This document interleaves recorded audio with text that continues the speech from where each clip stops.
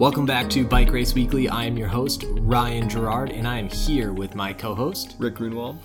So yeah, we are back to consistency. Second week in a row that we're podcasting within a week's span. We are Bike Race Weekly once again, Ryan. We are back to being Bike Race Weekly. How does that make you feel? Does it make you feel like things have kind of returned to normal now that we're podcasting semi-regularly again? You know, I thought it would be, but I feel like it's still weird.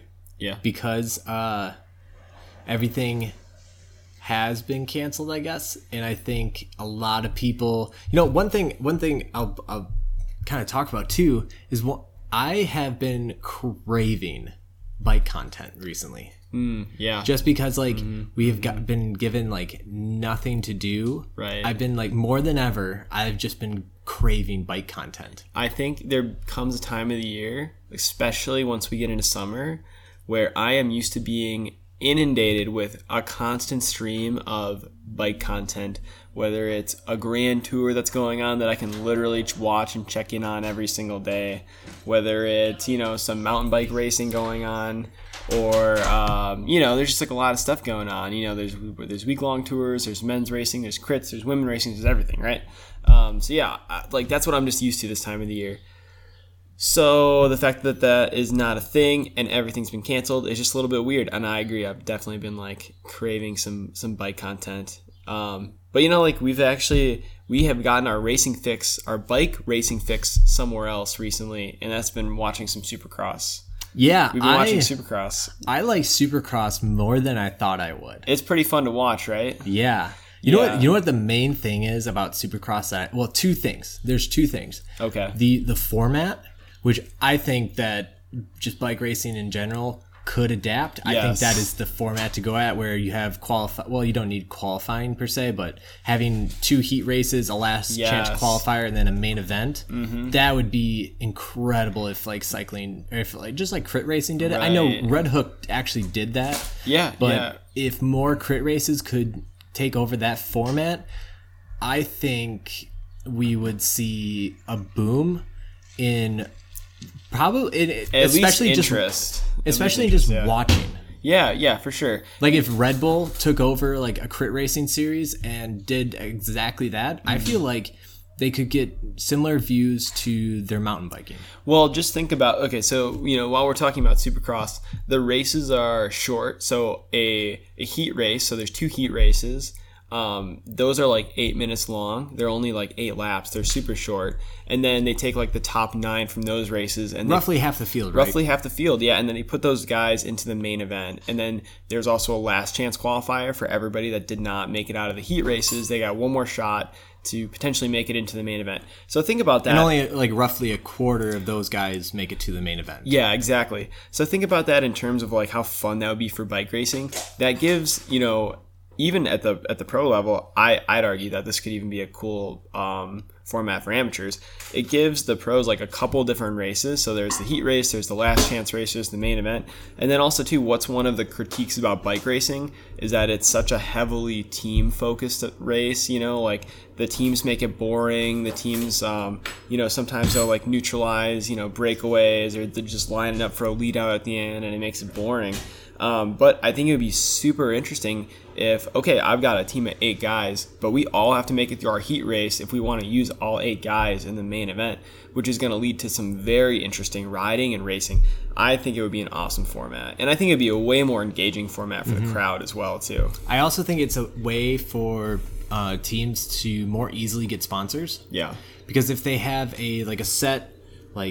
these are the races we're doing. Right. It's all televised and stuff, and it's consistency for the sponsors, I guess. Yeah, that's absolutely. kind of what I'm getting at. And also too, just talking at some of the bigger events, when you talk to some of the higher level riders, one of the big critiques is your ability to get into a pro event is essentially based off of having a Cat 1 license. And depending on where you are in the United States, that can be harder or easier to do.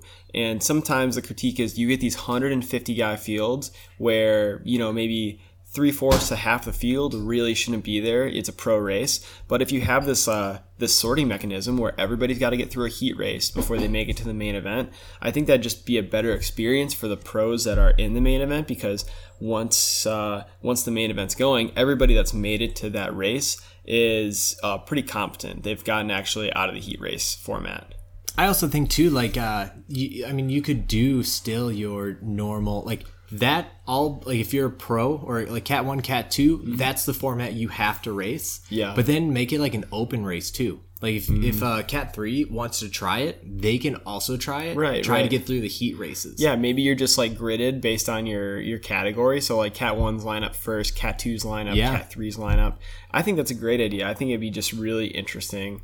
And it would just be like a cool way to, have a crit race, because I feel like the format of crit racing is not made for television. I wouldn't say it's not made for spectating, because if you go to a race in person, it's still pretty fun to watch and it's pretty interesting.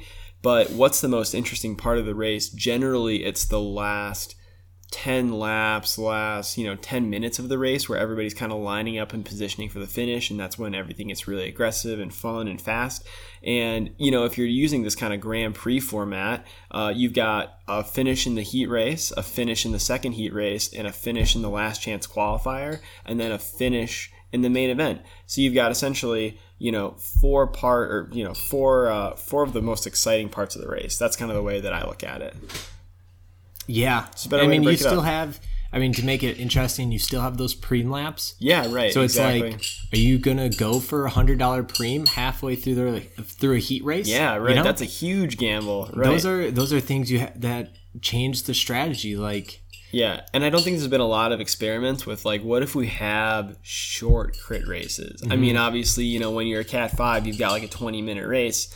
But, what does a 20-minute race look like for a Cat 1? Yeah, how fast does that look? How fast does that look, and how interesting is that? Because I know, too, like, when you watch some of those higher-level races, a lot of the times, some of the guys, like, are doing pretty well early on, and they just cannot hang for the whole hour and 30 minutes, right? So does it change the type of person that's getting into that main event if it's only 20 minutes long? And now it's more based on, like, okay, how powerful are you? How's your sprint? How well can you hang at the front? That kind of stuff. Yeah, and if you do a 15-minute, two 15-minute heats, a 10-minute last chance, and then a 45-minute main event, that's still your hour-and-a-half race right there. Yeah, you've got an hour-and-a-half race, except it's now broken down into a more interesting format, I think, for the fans. The only thing about that is that, you're going to have to essentially do timing and scoring on the fly, where you have to take, like, whatever the top 10 people from the heat, the top 10 people from the second heat, and then, the top 10 people from the last chance qualifier. You've got to basically line those people up right away, one after one after one. Yeah, I don't think that's much of an issue. Yeah, I don't think it would be. To be honest, I think maybe it would be difficult to determine, like, 10th and 11th. Yeah. Sometimes. But, at that point, if you have 3 judges, you just take a vote. You take the vote. Yeah, you take a vote. Judges rule. I think it's hard to, I don't think you're ever going to necessarily convince a race in its current iteration to adopt this style. I think you'd have to go out and actually do the race and, like, create the race, essentially. Yeah. Like, it would have to be a completely new race, a completely new experience for that specific venue. Or like in a series like Toad, make one of the nights, a new format. Yeah, it's not related to the overall. Make a certain, like, say how, like, Downer has the $5,000 preem. Make that one night, like, the winner gets $5,000. That would be worth it for all the pros to be like, yeah, I'm still gonna go do it. Yeah, absolutely. Even though it's not part of the series.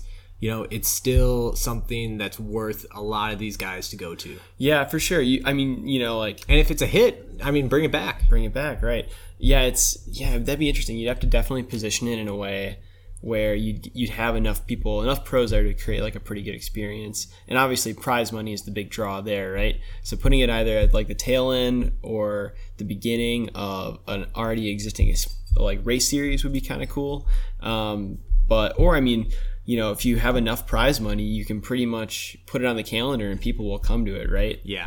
That's why, a race that I'm actually kind of surprised has almost become its own thing is the Janesville race of Toad.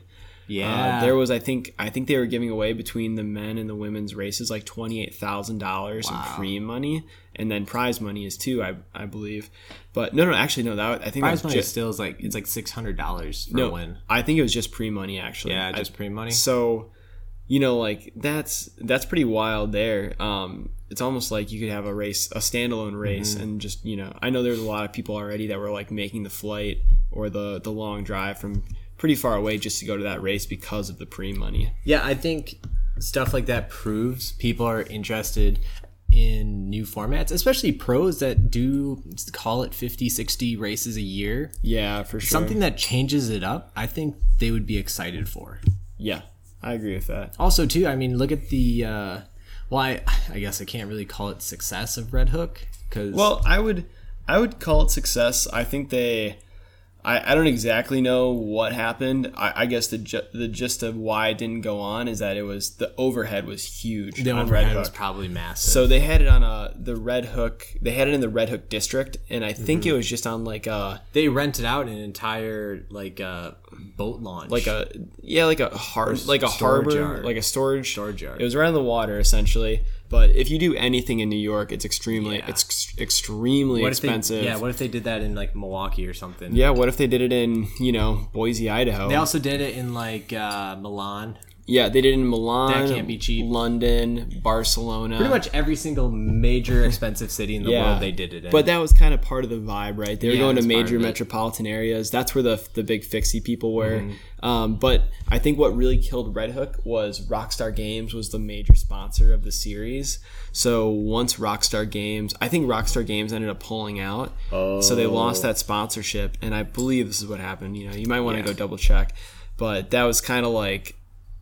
essentially what killed the series for now. From what I understand, it was on hold and it was planning on coming back. Yeah. I think the year that they pulled out, they only ended up having 2 races. They had like New York and Barcelona, or something like that. But hopefully it comes back. I mean, it was like it was literally the cycling event that every single person talked about, and it had a format that we just described. Yeah, it was literally that format. Heat races. Well, it was his heat races. You had to qualify, so people watched the heat races. They watched. I don't know if there's a last chance qualifier. I think there was, because like in Rocket Espresso, Iman Lucas, who we've had on the podcast, he crashed in his heat race and went to the last chance qualifier. Yeah, that's right. Yeah, okay. And I think one other guy on Rocket Espresso started like at the back and got all the way to the front. Yeah, I don't remember that, but I think I heard about it. That's a good point. So I just remember like when Red Hook was going on, I mean, every cycling media outlet talked about it. Even people that I knew that didn't know anything about bike racing, they knew about Red Hook. Actually, do you know the reason why they knew about Red Hook was in 2016, the infamous motorcycle incident where the lead motorcycle, it stalled out like right in front of the field as they were when they started. Yeah, right as they were getting started and like rolling out. So like half the field just like clipped. One, nobody's on brakes, right? So half the field clipped the motorcycle, and it was just like the most horrendous crash you could probably think of. Yep. But yeah, that's how a lot of people honestly heard about Red Hook and heard about bike racing. And those races, I think, were only, I want to say it was 50 or 60 minutes, the actual like main event. Shorter, it was like 30 or 35. Really? Yeah. Okay, I didn't realize it was that short. But on a fixed gear, it's a lot harder. Yeah, for sure. But that made for super interesting racing. And I know like the dynamic in some of those races was really good. I mean, it was really close.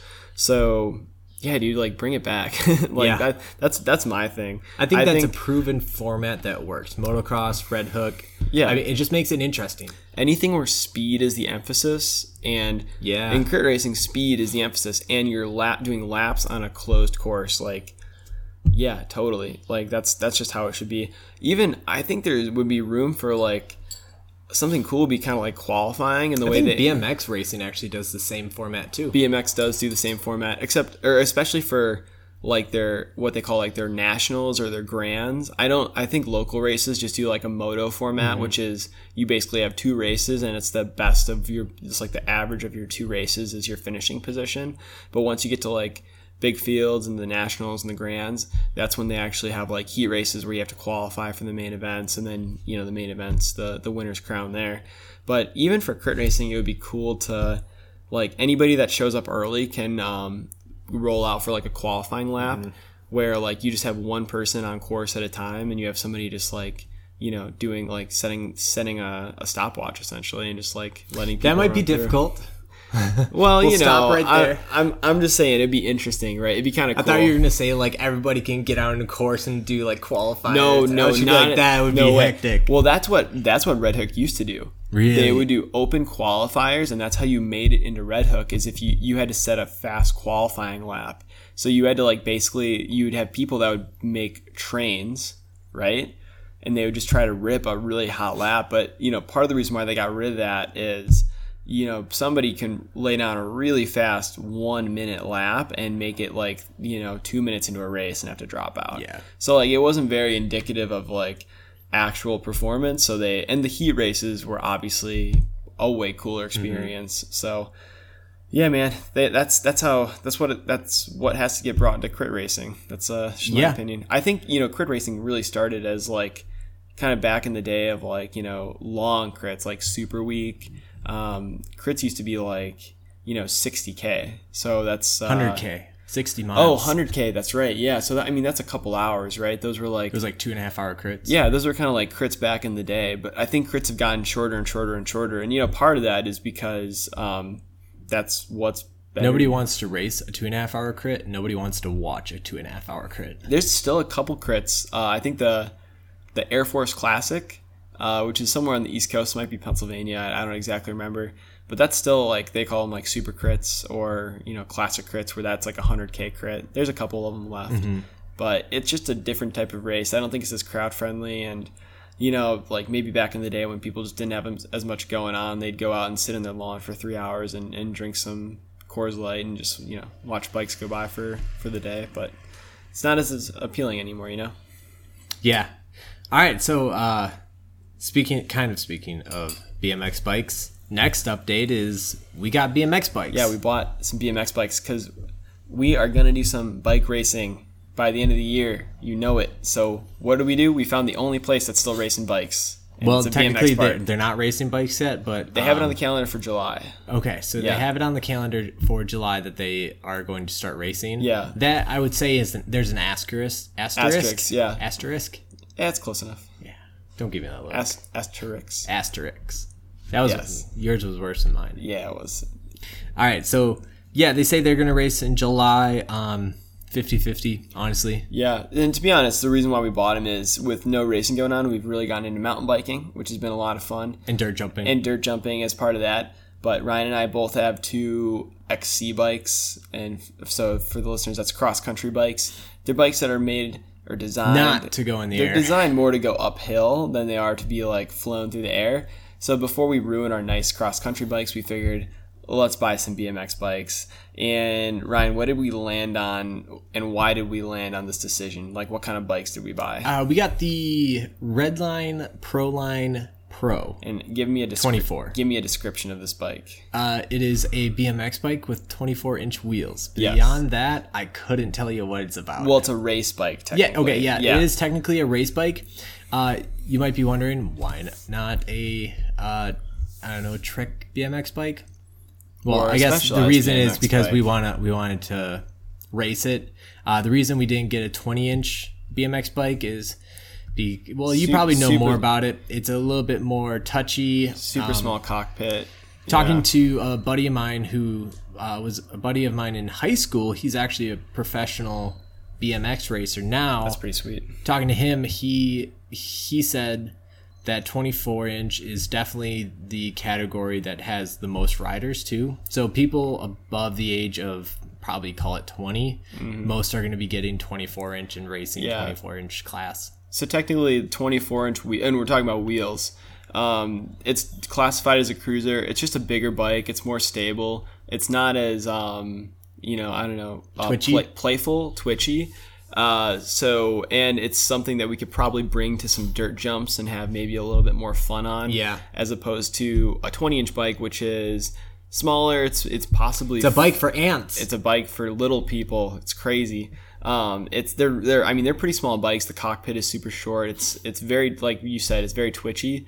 And since we don't really have a BMX background, thought it'd be a better idea to start on the cruiser, get a little bit more confidence, and figure out if we like BMX. Yeah. So there's a track right by us, like 15 minutes away. So we're gonna ride at that track, which will be a lot of fun. Madtown BMX. Madtown BMX, and then we're also gonna take it to the dirt jumps and do some light dirt jumping. Can't send the bikes too hard because again they are race bikes, so I will say they aren't indestructible. I won't be sending it too hard, but watching a lot of videos, you can send those pretty hard. Oh, you can send them hard. I've been watching there's like a few professional BMX like YouTubers, like racers. Yeah, like Yeah. one like the There's a Dutch guy that's really popular. well like the national champion has a YouTube channel. Oh, really? Okay. And like he has a ton of videos of just sending it. Yeah. Just like like triples and stuff, like huge jumps. Yeah. Well, and so for BMX too, from what I understand, there's normal BMX, which is okay. So the BMX tracks are basically you start on a ramp downward, and it kind of like you get some speed, and you go into straightaway, big bowl corner, 180 degrees, and then back through another straightaway, and then a big bowl corner. And in these straightaways, there's like essentially rollers and jumps that you can pump or jump over. But there's also a version of BMX called Supercross, essentially, which is the same concept, except there's gigantic doubles. And some guys, like, if you can jump those on a BMX bike, I'm pretty sure you can jump. Yeah, I mean, you know, they can jump those with that big. I mean, they're pretty big if you watch videos. I feel like I could do them. I feel like, you know what, you should. You should do them, right? The reason why I think you could is because they look more like rollers. Like you don't really get that big of air. I think you underestimate how steep and big they actually are. They're like giant doubles too. But this is for a Supercross course. We don't have access to a Supercross course, at least not that I know of, not close to us. But shaking her. I think you should send them and just do it. And then you can let me know how it goes, and then I'll send it after that. You do it, I do it. I can't believe Rick's telling me this. Yeah. I thought you'd be the one to be like, yeah, I could do it. I don't know. Jumping bikes, dude. So my background is when I was for a long time I was into racing motorcycles, dirt bikes, and jumping a dirt bike is like so much easier than jumping a light bicycle, especially like a BMX bike where you just have to like, I don't know. It's a weird feeling because the bike weighs nothing. So like a motorcycle, I feel like the difference though is that on a BMX bike, you can move your weight around a lot easier. For sure. Given that like you can throw your weight back, and then you also have the ability to throw your bike forward. Yep. Like you can move your bike. Then I guess that's me that seems almost like a little bit you have more control in that the way you jump a race BMX bike. I feel like you have a little bit more control over like what the bike does. For sure. Like but I feel like in a motocross bike, you have to trust the bike will get you over based on how much throttle and stuff you get it. Sure. With a BMX bike, I feel like there's a little bit, and this is totally ignorant. I don't know. This is just from like watching YouTube. Yeah. It seems that you have a little bit more control if it's not perfect.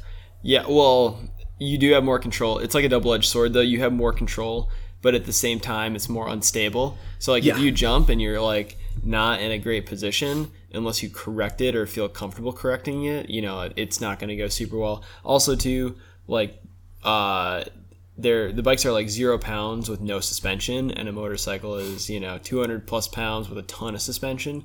So I've had some massive cases in my lifetime, and I know casing on a BMX bike is definitely harder than a bike with any suspension at all. For sure.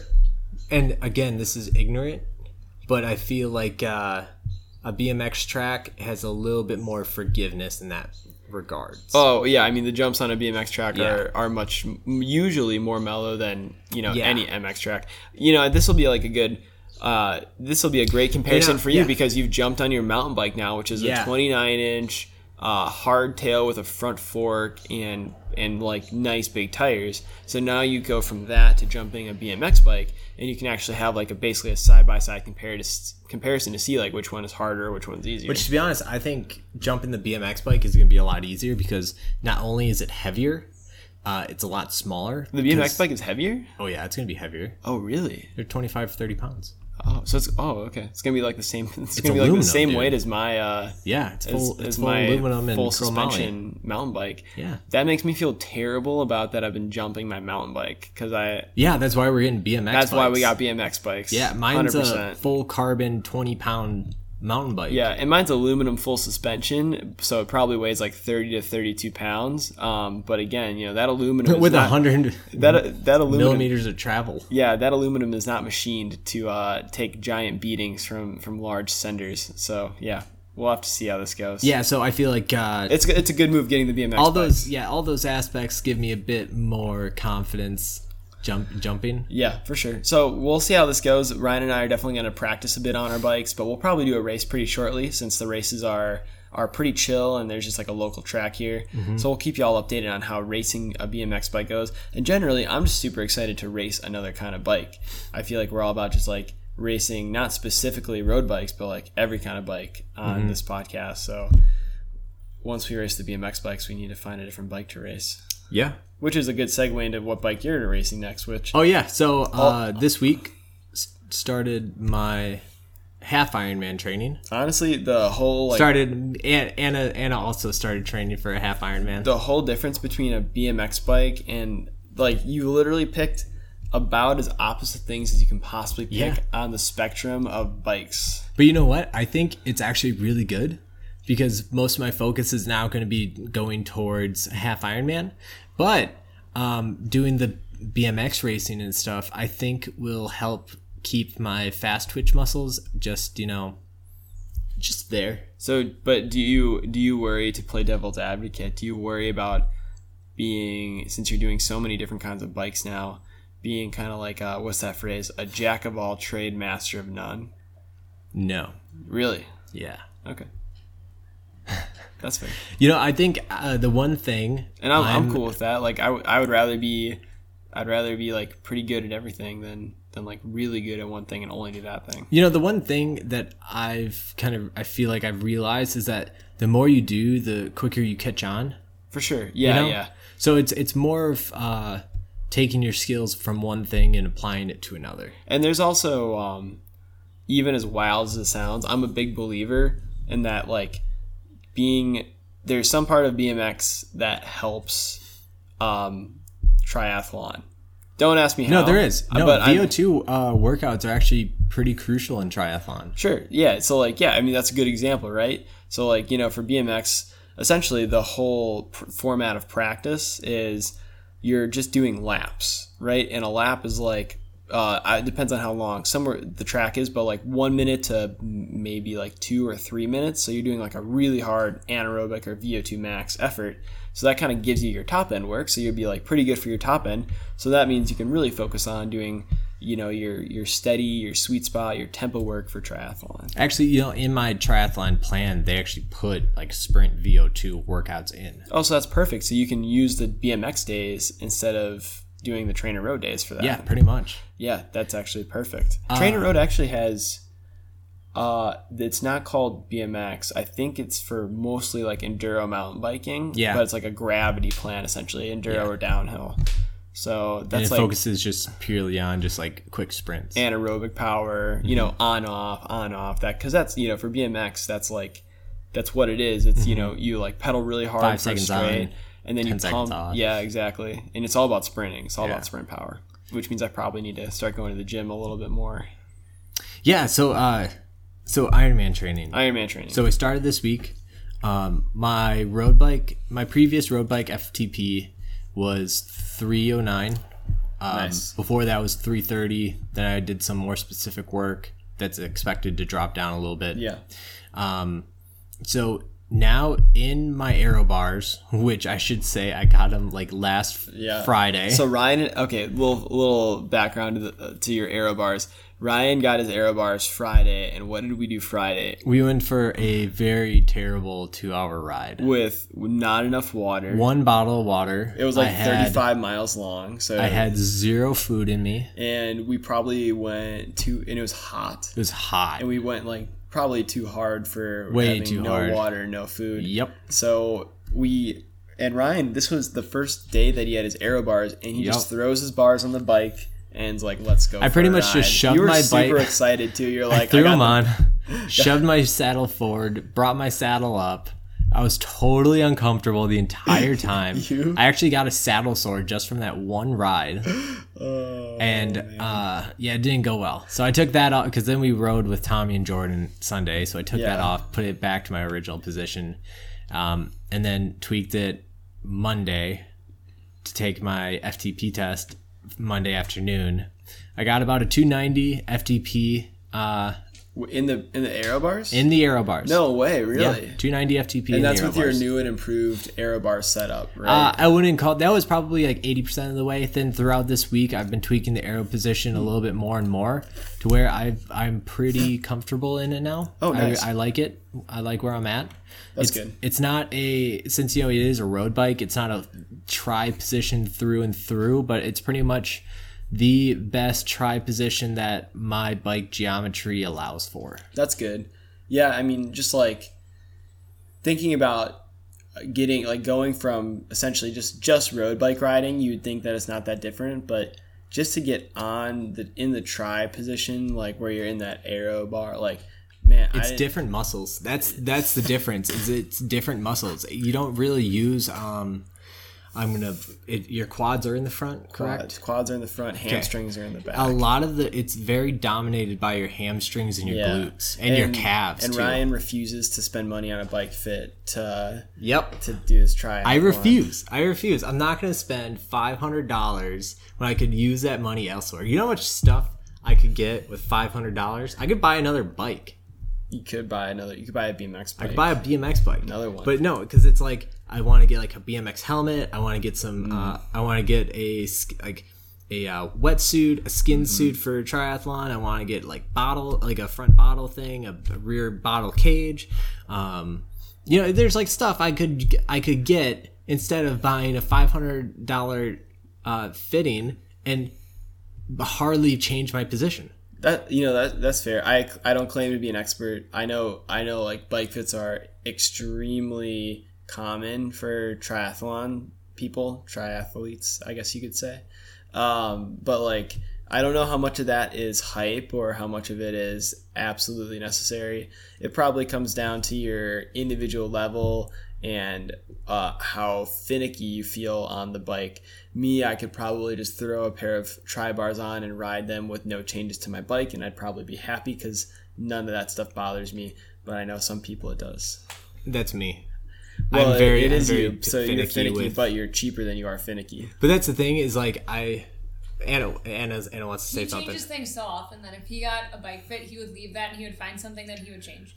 That's the other thing too. Every ride he changes his handlebars. Even with his race bike, every single time we go out, he changes something a little bit. We stopped at least 3 times on our ride so Ryan could adjust minor details. Well, I wouldn't say minor details, but details of his fit and position. Yeah, that's kind of my fear. But he's going to do that. If he does that after a $500 bike fit, why did he just go get a $500 Yeah. You would not be allowed to do that. You would never let yourself do that after a $500 bike fit because you would feel that's like you another wasted thing. the money. It's like now I have to feel like if there's one little thing that I feel off, I'm going to be like, why did I pay $500 for something to be off? And then I'm going to be like, well, I'm not moving it, Yeah, I'm going to be like, and then that's going to bother me every single time I get on my bike. That little thing is going to bother me. Yep. I couldn't live with that. So I feel much better to change it as I go than to like pay for a bike. I'm not a huge fan of the fitting industry, so I get that. I just feel like they're really expensive, and I don't know. They're very complicated and technical, and I'm not so good with numbers and stuff like that. Yeah, I mean, hey, if you got the money and you have zero idea on how to fit yourself, go for it. You definitely should. Honestly, go for it. But that's a good decision. Or if you have specific like injury prevention that you're trying leg to length discrepancies, maybe stuff like maybe that. Maybe a lot of older people have like issues with knees, hips. For sure. That's probably a time to go get a bike fit. If you go, if you're 25 years old, young, healthy, you have an idea of how you have YouTube. Honestly, YouTube will teach you how to bike fit. Healthy hot stallion. You don't need a bike fit. Yeah, you got it. Yeah, that's like. Yeah, we watch a lot of YouTube. I think we know our stuff. Okay. Yeah. Okay.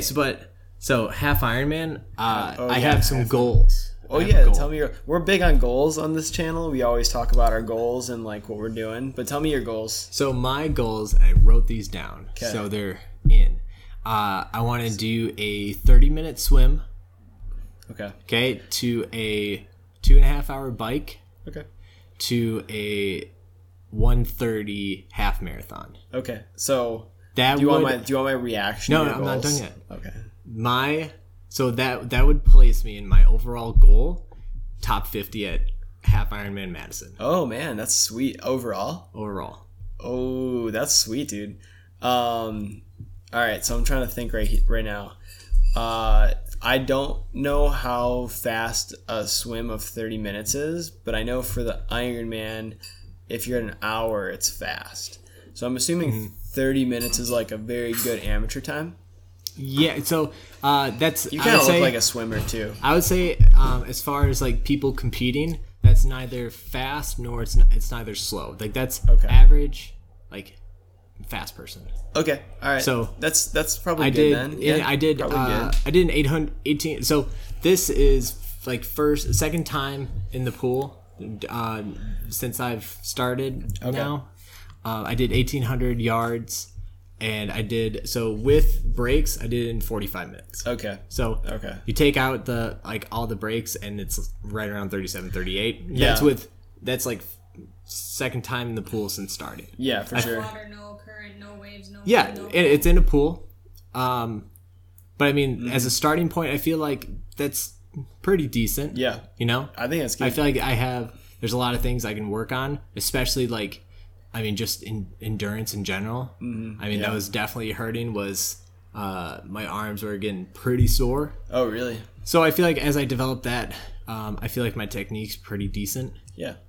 So I think these goals are a long shot, but I think goals are meant to make you nervous, but also make you feel like it's something that you could work towards accomplishing. Yeah, for sure. I think, I agree with that. And then, so for the swim, that makes sense. And then for a bike, so 2 hours and 30 minutes for 52 miles. That's what's the average speed on that? It's like 22 and a half, 23. I think that's 22 is probably doable. Yeah. Because, I mean, we were so just when we were riding, we would just be clipping along pretty good. And then you just get into the aero position. And dude, that makes a crazy difference. I had no idea how much of a difference an aero position actually made, just sitting in it. So once you're in your skin suit, once you got the race wheels on there, once you you're kind of dialed in for the day, I think 2:30 is probably doable for you on the bike. I don't think that's out of the question. Mm-hmm. And then an hour and 30 for run. It's roughly what is that for miles? It's like 7 minute miles. Around 7 minute miles. Okay. Yeah, and again. I don't know how good of a runner you are. Well, we've run together. I kind of do, but I've never seen you try to run really fast. I could do a 5K. So I should say back in November when I was running quite a bit, I could do a 5K at a 6:15, 6:20 pace. Okay. I feel so here's my general thoughts on this. You're doing 2 Ironman next year? Ironman? Half. 2 halves, right. 2 half Ironman next year. I think you're going to, your first one, this is my general thoughts, you're going to do the swim in 30 to 32 minutes. You're going to do the bike in 2:30 to 2:40. But I think your run on the first one is going to be long. And I think your run is going to be 150. But I think you can hit I bet, this is my my guess based on where you are, is that you could probably hit those goals on your second one. On your second half, I bet you would hit those goals, because that's so you're essentially, that's a 4.5 hour half Ironman, right? So that's really fast. Yeah. But I think you're obviously you're coming from a position of fitness, so I feel the swim is something that you can do a lot of without overdoing it, and I think it's just your biggest obstacle is going to be working up the run volume without getting injured. Yeah. But if you can do that and not get injured, I bet you could probably do that next year. Yeah. So that's my plan. Cool. Nice. Those are good goals. Those are that's the definition of a good goal, because it's a stretch, but it's not out of the question. On a good day you can do that for sure. Yeah. I feel people that have done them right now might be screaming into their podcast devices, going, what are you talking about? I'm literally giving an analysis that I have zero experience. I will say, the one thing I will say is, so I did quite a bit of stalking. Okay. Oh, okay. Well, so you know your stuff. So the guy who took first place in the 25 to 29 category, he also took 5th place overall. Dang. Okay. His average workout weeks are like 10 to 13 hours. Really? That's it. Well, I would have thought it was more, actually. I would have, taking 5th place, he does a roughly like 10 to 13 hours. But it's a half. I mean, that's I have heard that it is a crazy difference from a half to a full. So I believe it. Oh yeah, in terms of like, I mean, probably every aspect, right? Training volume, the amount of like intensity that you do, like half, everything. Yeah, the half is definitely like an 800 meter in track compared to like the 2 mile. Yeah, you know, like you can do an 800 pretty fast, you know. Yeah. But like the 2 mile, you actually have to pace. Right. So that's where I'm coming from. They seem like they're about the same distance. Like if you were to tell the average person, oh, this is going to take me 5 hours versus, oh, this is going to take me 8 hours, that sounds like the exact same amount of time. Yeah. But in reality, it's like a very different. Yeah. Like they're both long, right? So yeah, I don't know. It's going to be an interesting year for you. I think you'll have fun. Have fun doing some triathlon stuff. That's actually kind of the thing that I'm really excited for. Something new, right? We're all about doing new stuff on this podcast. Yeah. And one of the great things is that me and Anna can do it together. Yeah, for sure. Well, I mean, I've heard triathlon training in general is like really social. Like there's a lot of groups. Yeah. They do like, there's like group runs, there's group, like tri groups where they do like group workouts, bricks and stuff like that. So yeah, I mean, it's like, you know, it's a good sport, especially if you want to be like social with it. I think they do open like water, like swims at Lake Mendota on like Saturday mornings or something. I've seen people there Saturday mornings, like doing the swims with like a couple other people. Yeah. And also too, it's actually pretty coincidental. My parents' new house is like a few blocks away from where they actually do a sprint and Olympic triathlon. Perfect. At a beach. Yeah. So we can, like, when we go visit them, we can get some open water swimming in. Yeah, a lot of races you can do as well. I know, like if you want to like just like hop in a race. There's a lot more triathlons than there are cycling races, which is interesting. There's a lot of triathlons. Yeah, a lot of triathlons. Yeah. Yeah.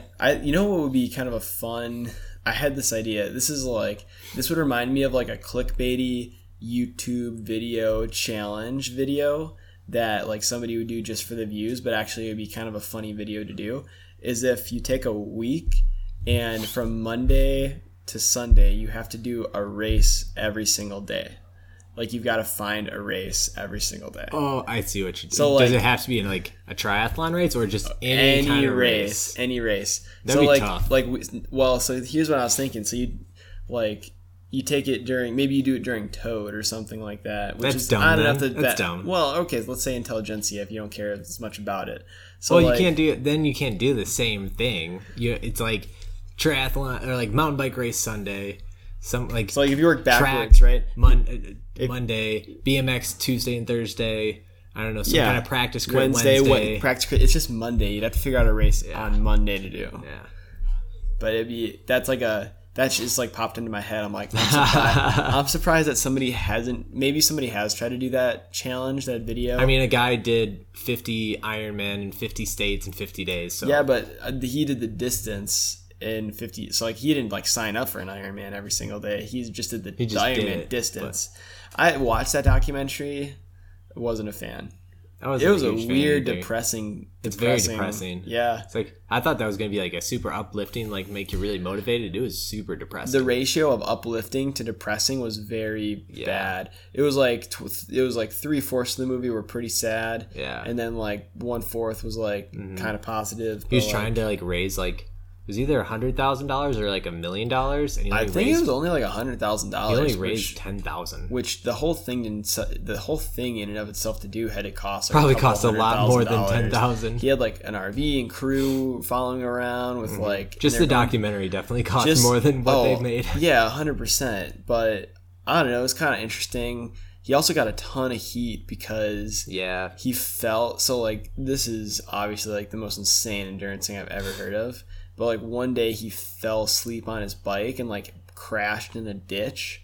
So the next day he couldn't run. So he did a marathon on an elliptical. I think he did that like twice because another one it was like a hurricane. Yeah. And so he did it on like an elliptical and people were like, this is over. Yeah, a big dude, like nothing. I hate nothing more in life than boomer Facebook comments. And like a good like quarter of the documentary was just like him reacting to these like dumb, like, first of all, I don't even care that much. Like, who cares if he did 2 days on the elliptical? Like, I just don't care. Yeah, like, but, who like, truly cares? Who truly cares? But like, obviously on Facebook, there's a large group of people that cares very much so. So the fact that like that was like included in the documentary was just like, okay, I'm not watching this. This is lame. All right. Well, we've gone quite a bit over time. All right. Well, so that's a good time to wrap it up. We'll wrap it up then. Yeah, we're back at it. We're gonna be doing bike stuff. We'll probably come out with some more videos now that we're doing cool stuff on BMX bikes, and then maybe some training videos too. Some video analysis of Ryan's tri position. So keep up to date on our YouTube channel. You can follow us on Facebook for our most recent updates, Instagram, Twitter, at Bike Race Weekly on all of your favorite social media channels. Ryan, do you have anything else? No. I spaced out there. That's okay, because we're all done. Thanks for listening, everyone. We hope that you're finding something to do during all this. It's a huge bummer that everything's been getting canceled. We actually didn't check. Wars was supposed to put out a statement tonight. Yeah. If they were going to have it or not. As of 4 o'clock, the last time I checked was at 4 o'clock, and I guess I can check quick here right now. Yeah. Anna, are you checking? But all right, Anna's checking. My recommendation. Yeah, if you look, they had it like posted right when you got into the website. But while you guys are checking that out, I highly recommend everybody. Missed Wars. Yep, they didn't post anything about. Again, they are late again. Crazy. So. I mean, I'll end it with this. Like, I highly recommend anybody, while there's still nothing going on in terms of bike racing, try something new. Buy a BMX bike, buy some aero bars and put them on your road bike. I don't know, get a gravel bike, do some mountain biking. If you're into one thing, try something else, try something new. It's a good time to just enjoy the weather and learn some new kind of bike. So that's my big takeaway from this episode. So I hope everybody enjoyed it, and we'll see you later, right? Yeah, definitely time to find something new. Yep. All right. With that, we'll wrap it up. Thanks for listening, everybody. Catch you next week.